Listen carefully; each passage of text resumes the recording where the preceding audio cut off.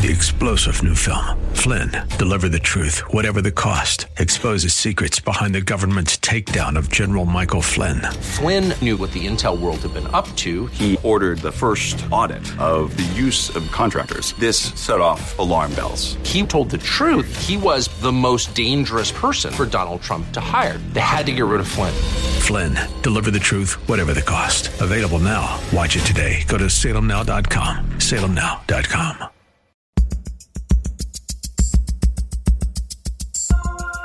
It's Lifeline with Craig Roberts. He's the host of Northern California's longest-running conservative talk show. He's a man with a message, a conservative with compassion. He's Lifeline's own Craig Roberts. If I come to your home and ask to borrow your lawnmower, you might agree saying, well, gee, I've got two of them. Why don't you go ahead and take one? We might call that gifting or donating. Conversely, though, if I come to your home, say, in the middle of the night and look in your garage and see your lawnmower and simply take it, that would be called stealing.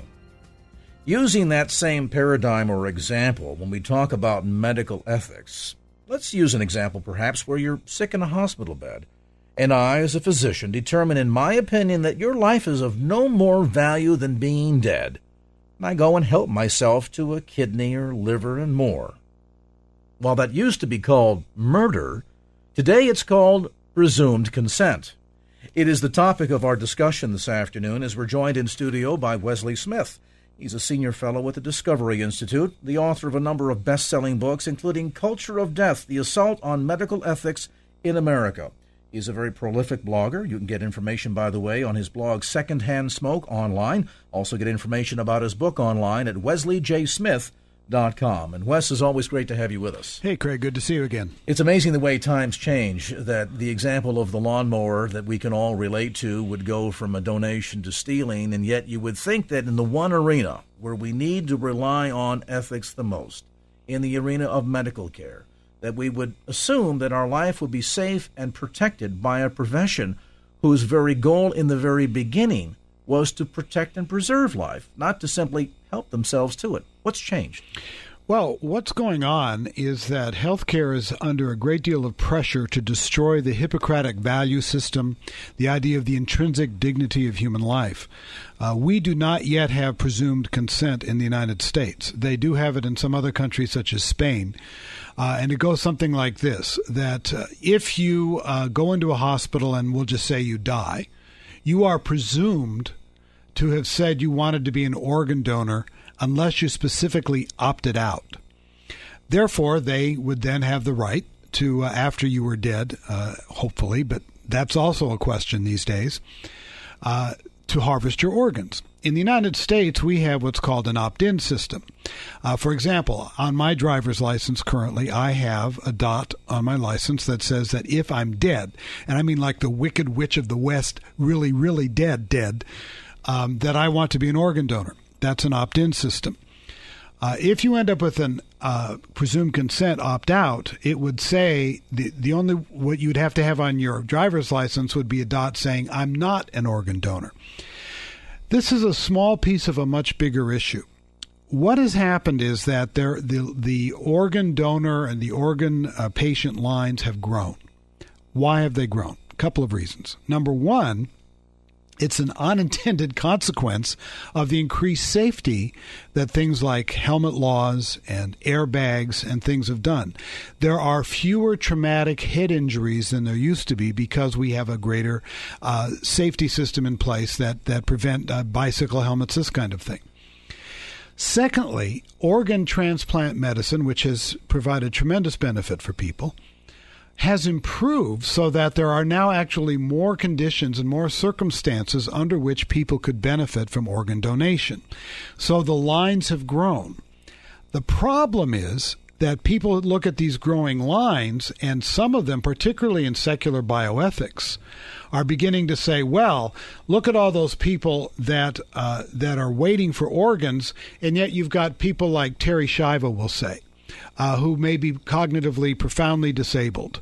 And some are actually beginning to say, not using her by name, but I'm using her as an example everybody recalls, well, gee, the person in line who could go out and play football after getting the liver needs that liver more than Terri Schiavo.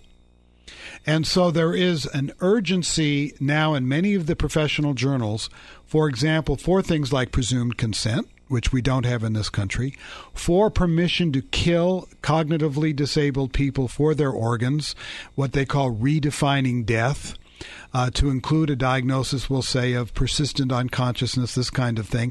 That's also not yet happening.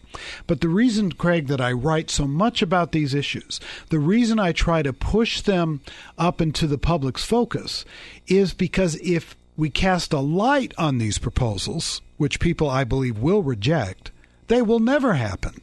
But if we allow this advocacy to continue as it is in many of the world's most notable professional, medical, and bioethical journals, and if we allow these advocates who, have good intentions in the sense of trying to save lives, but they're going to do so at the expense, perhaps, of turning some people into mere natural resources, which we can never permit because that creates a duopoly, if you will, of human worth. If we do not keep showing this, then we might end up with this kind of thing being slipped through. So it is becoming, Wes, then a major ethical trade-off. And as you point out, we're living safer, we're living longer, we have greater medical technology, that the ability to harvest and transplant organs and have them take and allow that individual who's in need of said organ to go on and live a productive life. All of this is changing. I guess what is not keeping up with these tremendous changes is the whole ethical question and the whole ethical awareness. What shocks me, you've made some references to Great Britain, and we'll talk more about this in depth as our conversation develops today. But it's surprisingly in that if we talked about our nearest relatives, we might look at our forefathers in Great Britain and say, we with them, morally and ethically, have the most in common, and yet here they apparently are on this fast track toward the so-called implied consent that really isn't consent at all. Yes, the British Medical Association is pushing this. I believe Wales is about to actually implement it. You also have in the UK healthcare rationing because they have a socialized medical system, and they have the National Institute for Health and Clinical Excellence called NICE, which is not so nice. And in fact, I haven't read the novels, but I understand that C.S. Lewis actually kind of had a prophetic bad guy agency called NICE in some of his novels. But NICE is a healthcare rationer. And you have cost-benefit analysis in the United Kingdom as to who should and should not receive health care or certain treatments.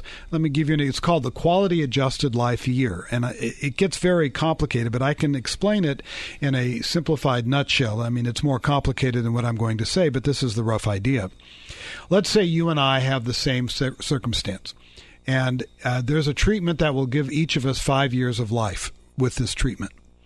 Let's say that you will have 5 years of life, able-bodied and vigorous. But for me, because of other circumstances, my 5 years of life will be bedridden. Under the Quality Adjusted Life Year, your treatment would be worth 5 years, and mine might be worth 2 years, because I have a lower, quote, quality of life because I'm bedridden, which is obviously an invidious judgment.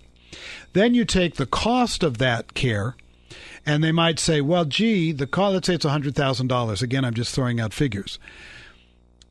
It's worth $100,000 for Craig to have 5 years of quality adjusted life years. But we don't think it's worth Wesley being paid his treatment $100,000 for 2 quality adjusted life years. Therefore, under that hypothetical illustration, you would get the treatment and I would be denied the treatment. Suddenly makes the insurance company charts and tables, the actuary tables, look pretty evil and insidious. Now consider Obamacare and the Affordable Care Act. There will be, if the law remains in effect after 2012, cost-benefit boards established. There's something called the Independent Payment Advisory Board, which is a super bureaucracy in terms of cutting healthcare costs for Medicare. The New England Journal of Medicine has proposed that we, in the United States, adopt the Quality Adjusted Life Year. We don't have it yet, but it has been proposed. We do have some formal healthcare rationing in the United States. Oregon is a classic example. Oregon rations healthcare on Medicaid. It says, let's say there's 750 various procedures and treatments and maladies that are on a list. And they will cover the first so many depending on their budget. So let's say it's 650. If you are 650 or less, Medicaid will pay for that treatment. If you are 651 or more, it won't. And so that number adjusts. But for example, in 2008, a woman named Barbara Wagner had recurrent lung cancer. She was terminally ill, and the doctor prescribed for her that she receive chemotherapy, not to save her life, but to extend it 9 months a year. And that's all legitimate, obviously, part of cancer treatment. It's efficacious. It adds life if people want that. The state of Oregon wrote her a letter saying, no, we will not pay for your chemotherapy because it is not likely to extend your life 5 years. But guess what? Assisted suicide is legal. We will pay for that. They wrote her that letter. And there was another fellow named Randy Stroops who had recurrent prostate cancer, similar circumstance. They wrote him a similar letter. That's what can happen when you lose the concept of the sanctity and intrinsic equality and dignity of human life in healthcare. So we've made then suddenly, Wesley, this shift from ethics and morals and values and the family making those kinds of decisions and ultimately the individual to suddenly now turning this over to a committee. This is a bean counter who looks at this and says, based on the actuary tables, quality of life, our budget, what we think your life is worth, we either will or will not provide these particular medical procedures. And that's the real danger here. And with the Affordable Care Act, Obamacare, the entire, as we've seen in the recent birth control controversy, the entire focus of what will be covered and what will not be covered has been centralized into the federal bureaucracy. That bill was 2,000 pages long approximately. It will generate over 100,000 pages of regulations of the kind that we just saw with regard to trying to force Catholic organizations to pay for birth control. Of course, that was never an issue that was anything other than the free exercise of religion. So suddenly now we have a bureaucrat back in Washington, D.C. who's deciding whether or not your father's life is of any value. Let's pause on that point. If you've just joined us, our conversation today with Wesley Smith, Senior Fellow at the Discovery Institute. He's the author of a number of best-selling books, including Culture of Death, The Assault on Medical Ethics in America. We're talking about a very troubling emergence of a shift in bioethics that largely is taking place in Great Britain today, but it seems to be communicating sort of a preview of coming attractions here in America. Many of these critical questions that, most importantly, we as the church need to be on the leading edge of, not following behind. We'll take a brief time out, come back to more of the conversation, get a better sense of what this presumed consent means and how soon before it shows up here in America. I'm Craig Roberts. This edition of Lifeline continues right here on KFAX.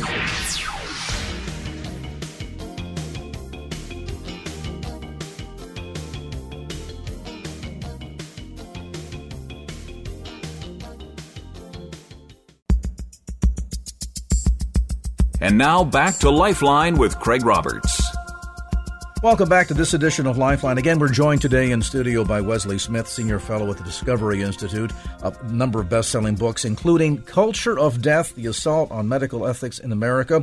You can read Wesley's musings and Secondhand Smoke, available online. Details, too, at wesleyjsmith.com.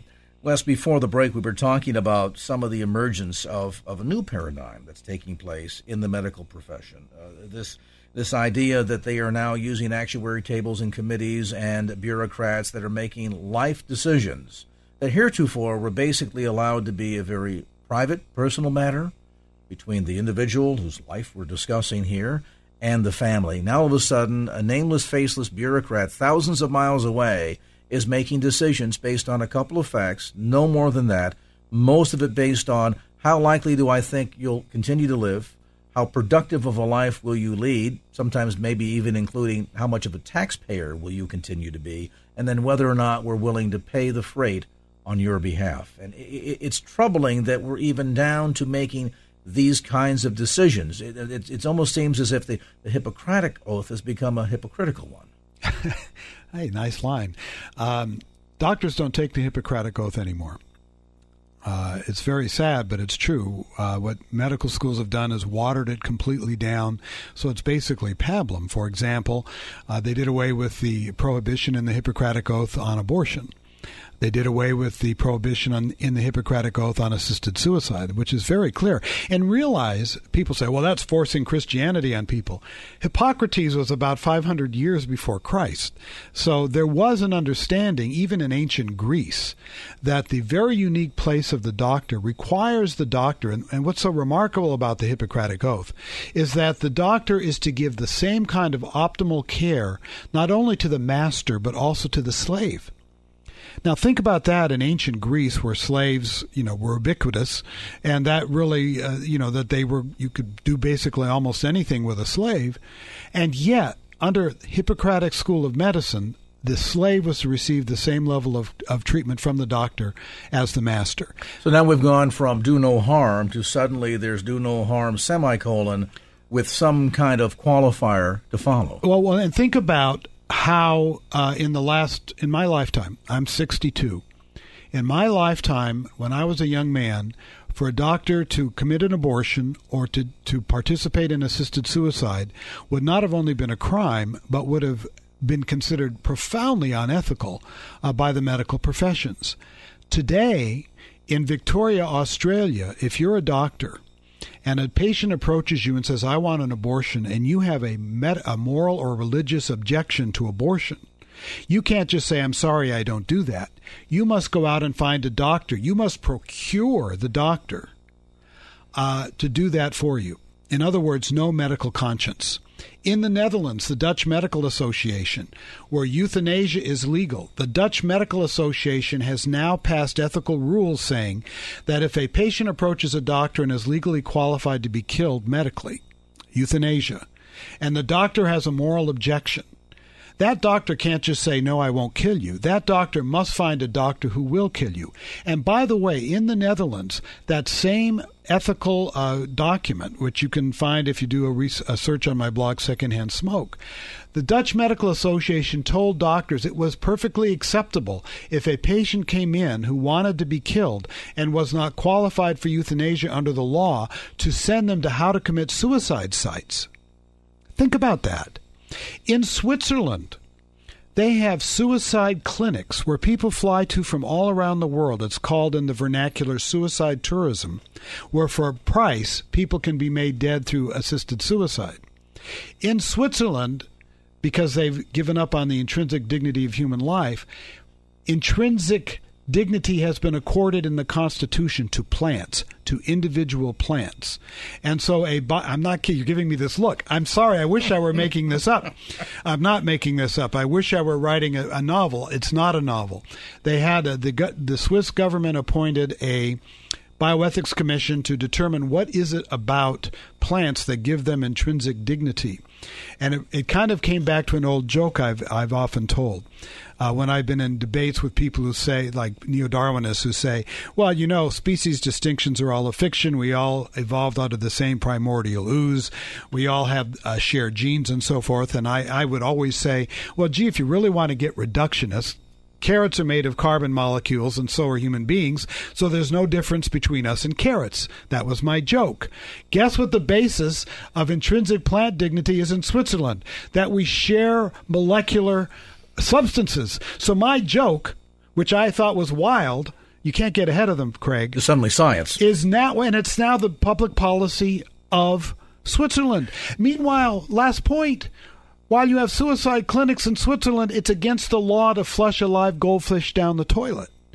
This is what comes when you deny human exceptionalism, when you reject the intrinsic dignity, the sanctity of human life. You start eating your own tail, and I think you go a bit crazy. You make reference to Darwinian theory. My mind flashes back to the science of eugenics, which was widely endorsed by the medical community a century ago. The pseudoscience of eugenics. Pseudoscience, thank you. Certainly a lot of this based on junk science, to be sure, a good dose of racism. We saw a tremendous stamp of approval on the work of Margaret Sanger and her efforts in the arena. And it was a progressive agenda, not a conservative Very much so. And we saw the endorsement of Sanger's work by none less than Adolf Hitler himself. We can draw our own conclusions from that. What is the difference between that branch of pseudoscience 100 years ago and what we're seeing today with so-called presumed consent in England? Well, one had to do with supposed scientific distinctions between human beings, but what it really got down to was an ethical issue. Eugenics rejected the intrinsic sanctity of human life. It created invidious distinctions between the so-called fit and the so-called unfit. And does not this also do the same thing? We are in an era of new eugenics in which we are beginning to create different classifications of human life in terms of quality of life judgmentalism. Now, the old eugenics preached its poison with hate. The new eugenics preaches its poison with compassion. But if you get past the justifications, you're beginning to see some of the same old discrimination moving forward. Now, not based on morals as much, but based on quality of life, capacities, and things of this sort. Isn't a lot of this, Wes, though, just manipulation of terminology here? I mean, for example, 10 years ago we were talking about global warming. Today it's climate change. What years ago used to be considered to be suicide and the wrongful taking of life today is considered compassionate medicine. Well, yeah, and that's how, as we saw from the novel 1984, Newspeak, love is hate, right? Mm-hmm. And you end up you can manipulate the lexicon. You can win the debate because he who controls the definitions tends to win the debate. The presumed consent issue, for example, has been debated for many years in the UK, and on my blog today, I pointed out that the British Medical Association has now said, because they've not been able to win that debate using the term presumed consent, they now say we should call it a soft opt-out. So they're changing the terminology again to try to win the debate. Assisted suicide, you see this all the time. The term assisted suicide actually began. In fact, go back to euthanasia. Euthanasia used to mean good in death in terms of dying a natural death in a state of grace, peaceful and surrounded by your family. Then the people who wanted to allow killing back in the 1890s grabbed that term and said, no, it's mercy killing, euthanasia. They changed the terminology. So people started saying, okay, we'll call it euthanasia. And then when they couldn't win based on that terminology, they've now changed it to aid in dying. Oh, yeah. Well, look at the whole debate up in the state of Oregon over this issue. Or death with dignity. Exactly. It's suddenly morphed from euthanasia to death with dignity. And who wouldn't want to allow an individual to have dignity as they're coming to the end of their life? Of course. So even when they change the lexicon and don't win the debate, they then change the lexicon again. And what drives me a little bit crazy is that as soon as, for example, the aid in dying term, that's been pushed by Compassion and Choices. The idea behind that is, well, if somebody is terminally ill and they want to commit suicide, it's not really suicide because they're terminally ill, and if they weren't terminally ill, they wouldn't want to commit suicide. And so we can't call it suicide because people may think ill of the person who commits suicide, so now we must call it aid in dying. Almost as soon as they pushed that approach and sent out the press releases, you began seeing in the media aid in dying instead of assisted suicide. Our media jump through the hoops of various advocacy groups, and as soon as a lexicon is to be changed, it gets changed. Global warming, as you said, climate change. Assisted suicide, aid in dying. Presumed consent, now soft opt-out. I mean, various things we could go through again and again. And the moral and ethical hoops through which we have to jump to accomplish all of this is unbelievable. I want to pause on that point. If you've just tuned in, Wesley Smith is with us tonight in studio, Senior Fellow at the Discovery Institute. To get a number of best-selling books out there, we've talked about one today, Culture of Death, The Assault on Medical Ethics in America. You can order that through Amazon.com. More information, too, as well as information on his blog, online at wesleyjsmith.com. We'll take a time out. When we come back, we'll talk a bit about where the church stands in this forefront of the battle for bioethics. I'm Craig Roberts, back with more as this edition of Lifeline continues.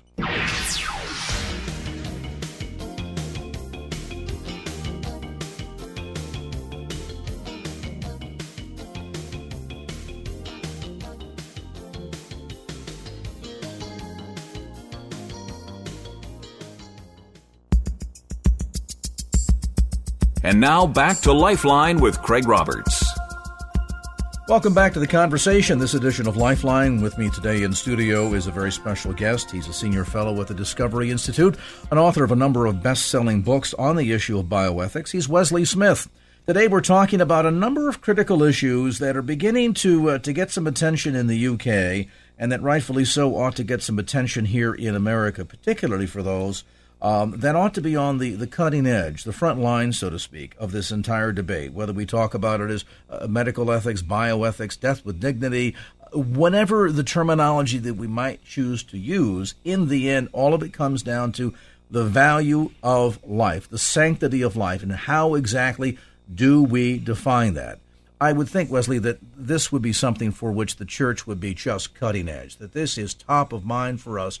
After all, we understand what's at risk here. We know the Creator. We know the terms under which we were created, and therefore the church ought to be sort of leading the clarion call. And yet I wonder, just how aware are people of faith of this slippery slope that we've been experiencing in the issue of bioethics over the last decade or so? My experience is that the church is half awake and half asleep. But you also have to understand that we are like fish in water. I mean, we swim in a milieu. This milieu is hitting us at every turn. There's also this idea of avoiding suffering at all costs that is part of our culture today. And you cannot be in a society, even if you're a part of the church, and not be impacted to some degree by a lot of this. There's also what I call terminal non-judgmentalism out there, that we're supposedly not having the right to impose our values on others unless you're the federal government imposing birth control on the Catholic Church. So there are times when you will see even people who are devout members of the church saying, well, because I want a particular situation, I should be able to cut this corner. And I think that you've raised, I think, a very important point. There are now things that are legal, and there will be things in the future that may be legal that would be against everything that the church stands for. The question then will become, are people going to refuse to do things that the church says is immoral, even though it might, in their view, help them? This is going to lead to some very real crises of conscience, and the church is going to have to help people make the right and moral decision, regardless of what might be legal. All right. With that said, let's talk about some of the slippery slope. You refer to the church as fish in the water. Another example might be the frog in the kettle, that there is the slow, steady erosion, manipulation of what had been the biblical moral standard that suddenly now becomes far more allowable than what used to be permitted. Let me share an example here. Some folks will be familiar with this clip from the 700 Club. This is Pat Robertson responding to a letter that was sent in by one of his listeners regarding a friend whose spouse is suffering from Alzheimer's. Give a listen. Pat, this is Andreas, who says, I have a friend whose wife suffers from Alzheimer's. She doesn't even recognize him anymore, and as you can imagine, the marriage has been rough. My friend has gotten bitter at God for allowing his wife to be in that condition, and now he started seeing another woman. He says that he should be allowed to see other people because his wife, as he knows her, is gone. I'm not quite sure what to tell him. Please help. Oh, that is a terribly hard thing. It is. I hate Alzheimer's. It is one of the most awful things because here's the loved one. This is the woman or man that you have loved for 20, 30, 40 years, and suddenly that person is gone. They're gone. They are gone. So what he says basically is correct, but I know it sounds cruel, but if he's going to do something, he should divorce her and start all over again. But to make sure she has custodial care and somebody looking after her. But isn't that the vow that we take when we marry someone? That it's for better, for worse, for richer, for poorer? I know, if you respect that vow, but you say, death do us part. This is the kind of death. I certainly wouldn't put a guilt trip on you. He says the person who is suffering from Alzheimer's is just gone. Apparently, too, is the whole ethical foundation on this point. I mean, talk about situational ethics. Yeah, that was, I heard about that when it occurred, and it's just appalling. My uncle died of Alzheimer's, so I know what this is. He's not gone. He's disabled. He's ill. We don't abandon, at least we never used to, abandon the ill because it doesn't suit us and doesn't make us happy and we want to go out to greener pastures. The whole point, I thought, of marriage and of being, in many ways, a Christian is you care for the ill. You do not abandon them so you can go have more fun. She isn't dead. Dying isn't dead. Dying is living.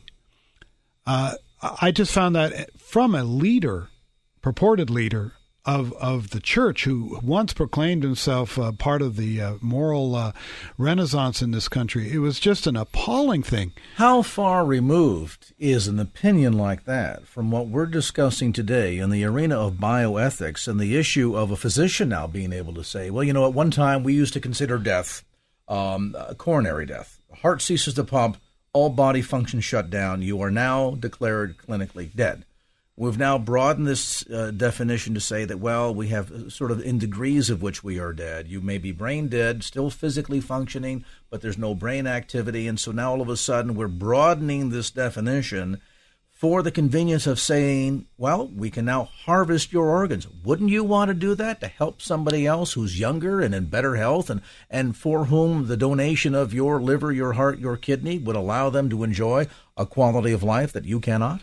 Well, brain death is a kind of a popularization of what's called death by neurological criteria. And what is required for that is not only the death of the whole brain, but each and every constituent part of the brain. That doesn't mean every brain cell is no longer technically living, but it means the brain has completely ceased to function.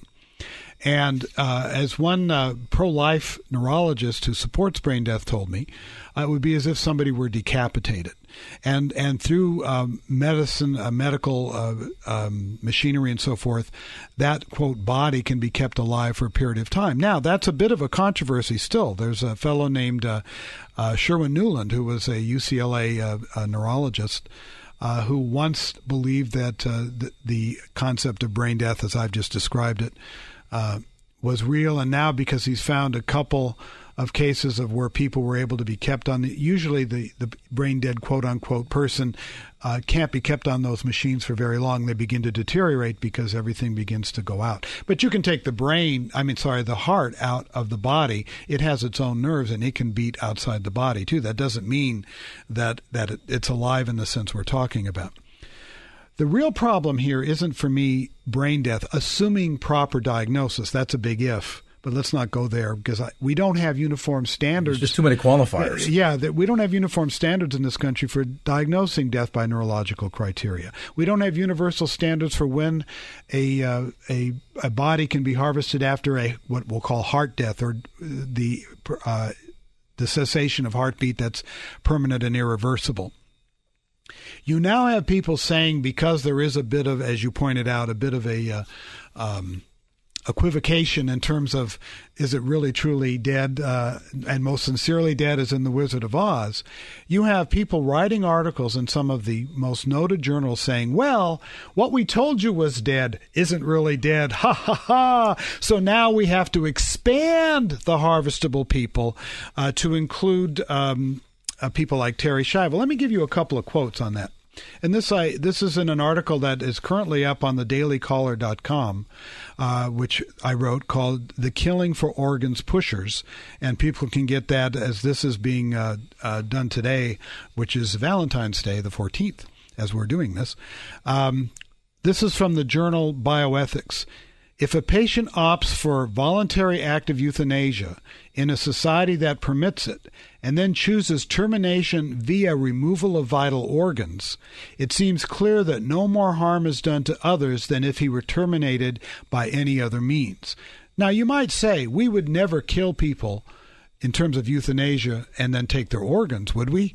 They are already doing it in Belgium, where euthanasia is legal. They are writing about it in medical journals. They're going around Europe, and they are doing medical symposia saying this is a very good way to get organs, because they're not only targeting people who are terminally ill, but people who are profoundly disabled, such as with multiple sclerosis.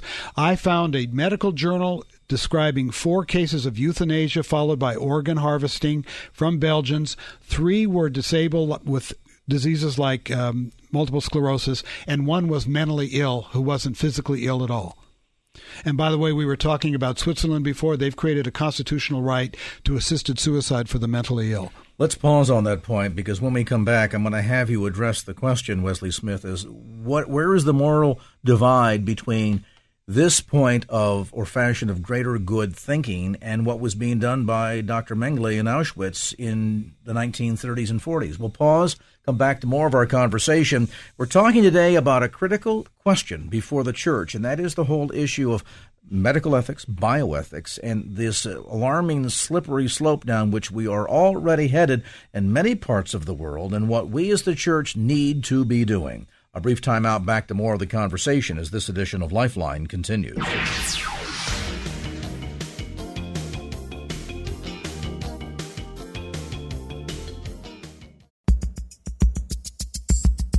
And now back to Lifeline with Craig Roberts.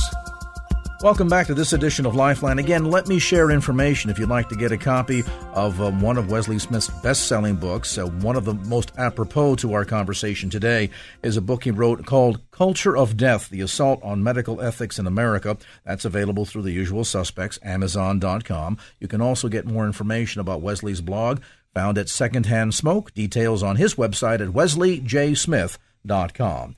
We're talking about the whole question of bioethics today, and this alarming, frankly, slippery slope down which we seem to be headed, much of it justified by a morphing of what had been very firm bioethical foundations that all of a sudden is taking on the spirit of the greater good going on. Because after all, while the quality of one person's life might be diminishing, can't we automatically help ourselves to those organs to improve the life of someone else's? And to a degree, as we were mentioning, Wes, just before the break, this idea of basically playing God in some respects is deciding who gets to live, who doesn't, and how we define the quality of life, up to and including suggesting that while someone might have a diminished capacity from a mental standpoint and yet still be fully functioning individual in every other regard. And even seeking to redefine the meaning of death itself. So with that in mind, then, where is the medical divide? Are there any degrees of separation here left at all? Or is this, frankly, morally and ethically no different than the justification used by the Nazis as Dr. Mengele was doing his experiments on twins in Auschwitz in the 1940s? First, this is not a done deal. And one of the reasons I work so hard on my blog, on the articles, and coming into studio like this is because the contest is on. There is a robust defense for the sanctity of human life. Places like what I work at, the Discovery Institute, the Center on Human Exceptionalism. So the lines are not being drawn, have not been drawn yet, but they're heading in that direction. In other words, there's still time to reverse this. Yes, but people have to be aware of it. Much of what's going on in this quote-unquote battle is happening above and beyond what the mainstream media covers in medical journals. I've read you here's another example. And by the way, think of what Pat Robertson said about Alzheimer's. They're being gone. You might as well get a divorce and go on. And this is from the journal Nature. Few things are as sensitive as death, but concerns about the legal details of declaring death in someone who will never again be the person he or she was, that's exactly what Robertson said, should be weighed against the value of giving a full and healthy life to someone who will die without a transplant. So you take Pat Robertson's statement about, of course you want to get a different wife because she's gone, your wife is gone, she'll never be what she was. Now take that same attitude and move that into the concept of, there might be somebody else who could use that liver more than the person. Well, therefore, what's the difference between looking at your wife of 60 years who's now 80 versus what she was when you got married when she was 20 and saying, she's never going to be 20 again. That's right. And so now everything is permissible under the sun. And I'm reminded, that takes me back to that one passage, Proverbs 14:12. There is a way that seems right to a man, but in the end it leads to death. Now, of course, in this case, the psalmist is referring to spiritual death, but apparently now in this application, it's also lethal. So you have this utilitarian agenda. You do have places like the Center for Bioethics and Culture, Jennifer Lahl.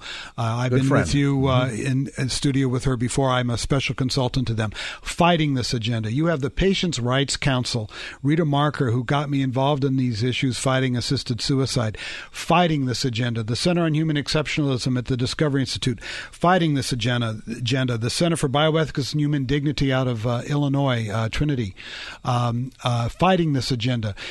The problem is a lot of people don't believe when I'm sure there are people on the road listening to us in rush hour, and they're saying, no, it's not happening. Makes for a great radio, but this can't be true. This is just I have not exaggerated anything, but I am not saying it has become a done deal. I am saying that unless people engage and say, no, we stand for the sanctity and dignity of human life, even sometimes when we might not benefit in terms of how we might, should we violate that principle, then we can prevail.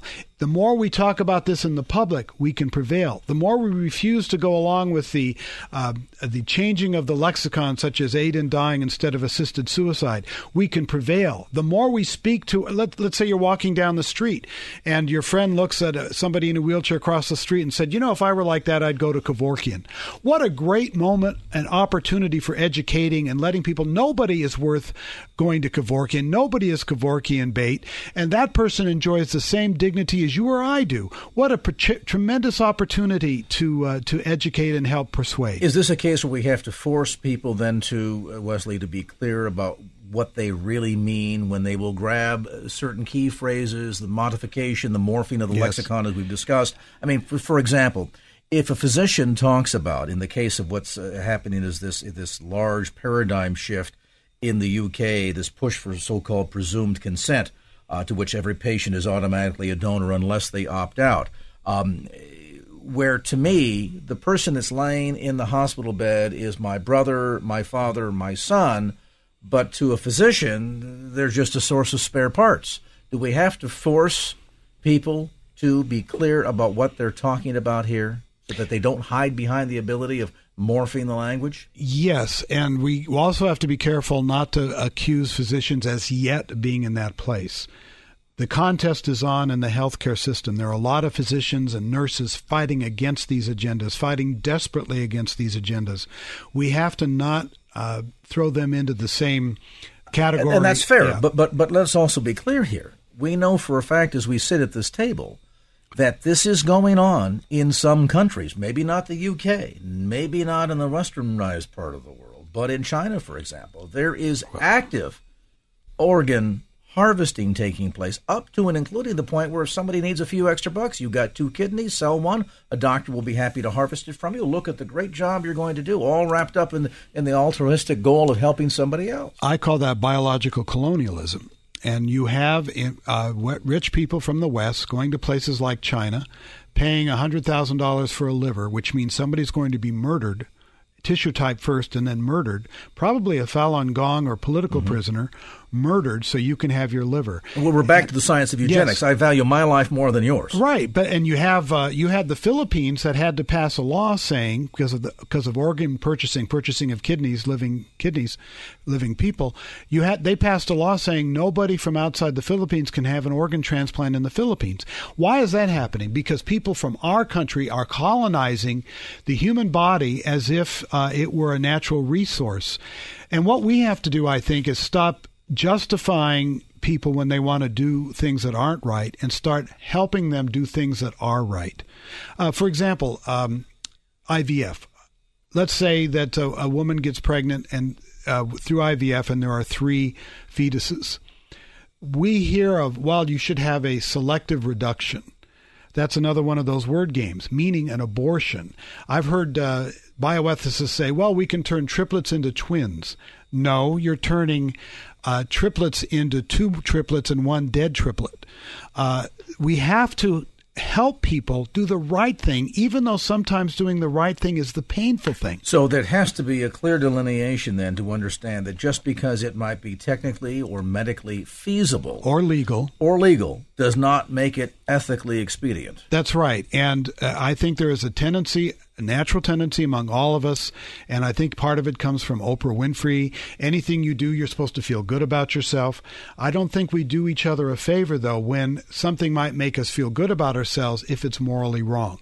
And I think what we have to do is encourage each other and carry each other's burdens and pains, because sometimes doing the right thing will be the painful thing. Well, and as we know from both a scriptural context, as we understand just a life context, that pain or guilt is there for a reason. If I put my hand on top of the stove and I feel pain, that's a warning sign to withdraw my hand immediately. Otherwise, I'm going to potentially suffer irreparable harm to my hand. Likewise, if you're engaging in a behavior that you feel guilty about, don't buy into the lie of those like an Oprah Winfrey that would suggest that, well, what's wrong about this is the fact that you're feeling guilt. Just dispense with the guilt and go ahead and do it. Feel good about it. No, right. That guilt is there for a reason. And I think we should try to not have a sense of entitlement to everything we want. I think we can strive for what we want so long as it's ethical and moral, but there are lines. Adultery is an easy one. You know, I might see that 25-year-old young woman going down the street and think, gee, I'd like to be with that young woman. I'm married. I can't do that. And that's pretty easy to understand. But even though I would say it's easy to understand unless you're Pat Robertson, because I would look at the same thing and say, what is the moral equivalent of that versus looking at your wife who's dealing with Alzheimer's and saying, well, she isn't today what she used to be, and therefore I'm so suddenly allowed to divorce her and go and marry a younger, healthier woman because in the definition of Pat Robertson, she's gone. I mean, doesn't that come under the same definition of doing whatever gives me pleasure without regard to the consequences? I don't see any distinction. It seemed to me that Pat Robertson was saying, yes, go out and commit adultery because your wife is no longer the woman she once was. And he got, rightfully, as I recall, into a great deal of trouble over that. I'm not even sure to this day, though, he understands why. But that's beside the point. I'm talking now about what might happen in the future, and I think in order to do the right and ethical things, you have to be prepared ahead of time.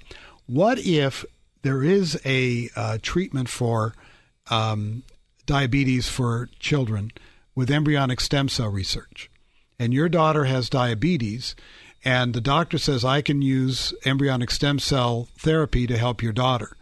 And you know that came from destroying human embryos to obtain this treatment. Are you going to take it or aren't you going to take it? What if you find that if we killed grandma for her through euthanasia, we will be able to actually inherit $300,000, whereas if we allowed her to live out her life with proper treatment, we might inherit $50,000. What are we going to do? These are the kind of dilemmas that we are going to face. And just think if you're in the medical professions, what if assisted suicide becomes legal and they say under Obamacare, which could happen, it must be covered by health insurance? What is the church going to do in terms of their health insurance policies? Because if the federal government can tell you that you have to cover birth control if you're a Catholic organization, they can tell any organization, if assisted suicide becomes legal, that it has to be covered as well. Well, certainly they're looking at the breadth and depth of life from cradle to grave. Sure. Let's pause on that point. We'll come back with some closing thoughts. With me today in studio is Wesley Smith, Senior Fellow at the Discovery Institute. More of our conversation as this edition of Lifeline continues. 3-star General Michael J. Flynn, head of the Pentagon Intelligence Agency, knew all the government's dirty secrets. He was one of the most respected generals in the military. Flynn knew what the intel world had been up to. He understood its funding. He ordered the first audit of the use of contractors. This set off alarm bells. The explosive new documentary, Flynn, Deliver the Truth, Whatever the Cost, uncovers the facts behind this scandal. Flynn told the truth. He was the most dangerous person for Donald Trump to hire. I find out the worst enemy that I'm going to face in my life is right here in America. They took my assessment and they wanted me to change it. And I was like, I'm not changing it. They had to get rid of Flynn.